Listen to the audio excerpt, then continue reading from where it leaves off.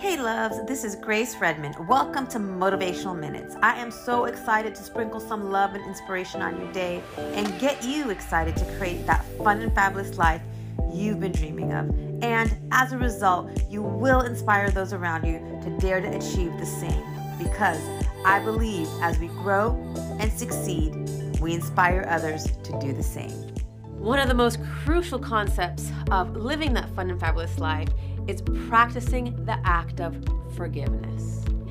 And I know for myself, that has been a challenging act for me to master. I haven't even mastered it yet.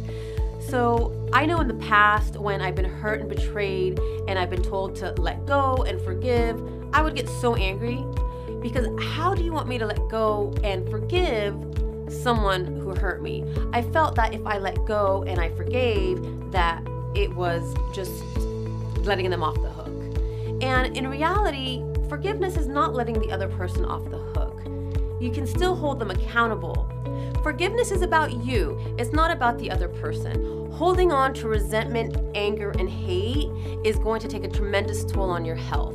You're going to be exhausted, fatigued, and it can also cause other physical ailments.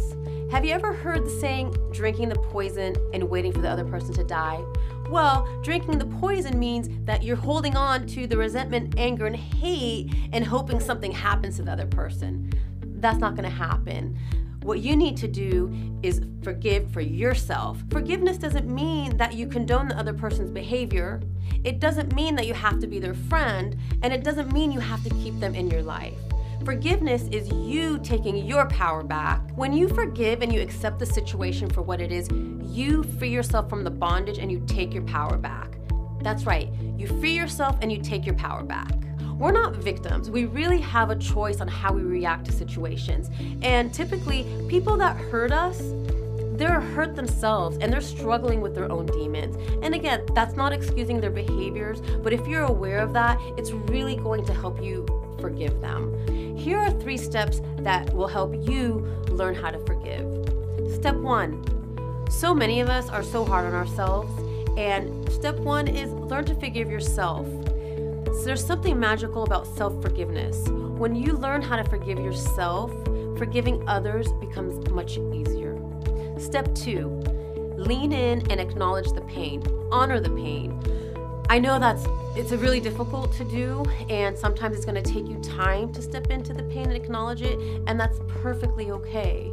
But something happens when you step in and feel and acknowledge the pain. It no longer has that power over you. If you can't step into the pain right away, it's okay. Take your time, and when you're ready, lean into the pain and honor it, because that's how you're going to release the power it has on you. Step 3, step back and look at the bigger picture. What did you learn?